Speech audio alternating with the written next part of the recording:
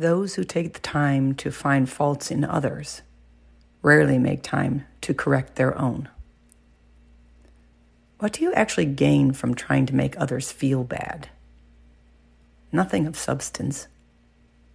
Maybe a fleeting moment of power, but that disappears as quickly as it came. If you don't like what someone says, ignore it. If you don't like their clothes, don't sweat it. You don't have to wear them. If you don't like their post, scroll by. It's okay to dislike something or someone, but it's not okay to degrade, humiliate, or bully. There's enough unhappiness in the world without adding to it. Be kind, not cruel.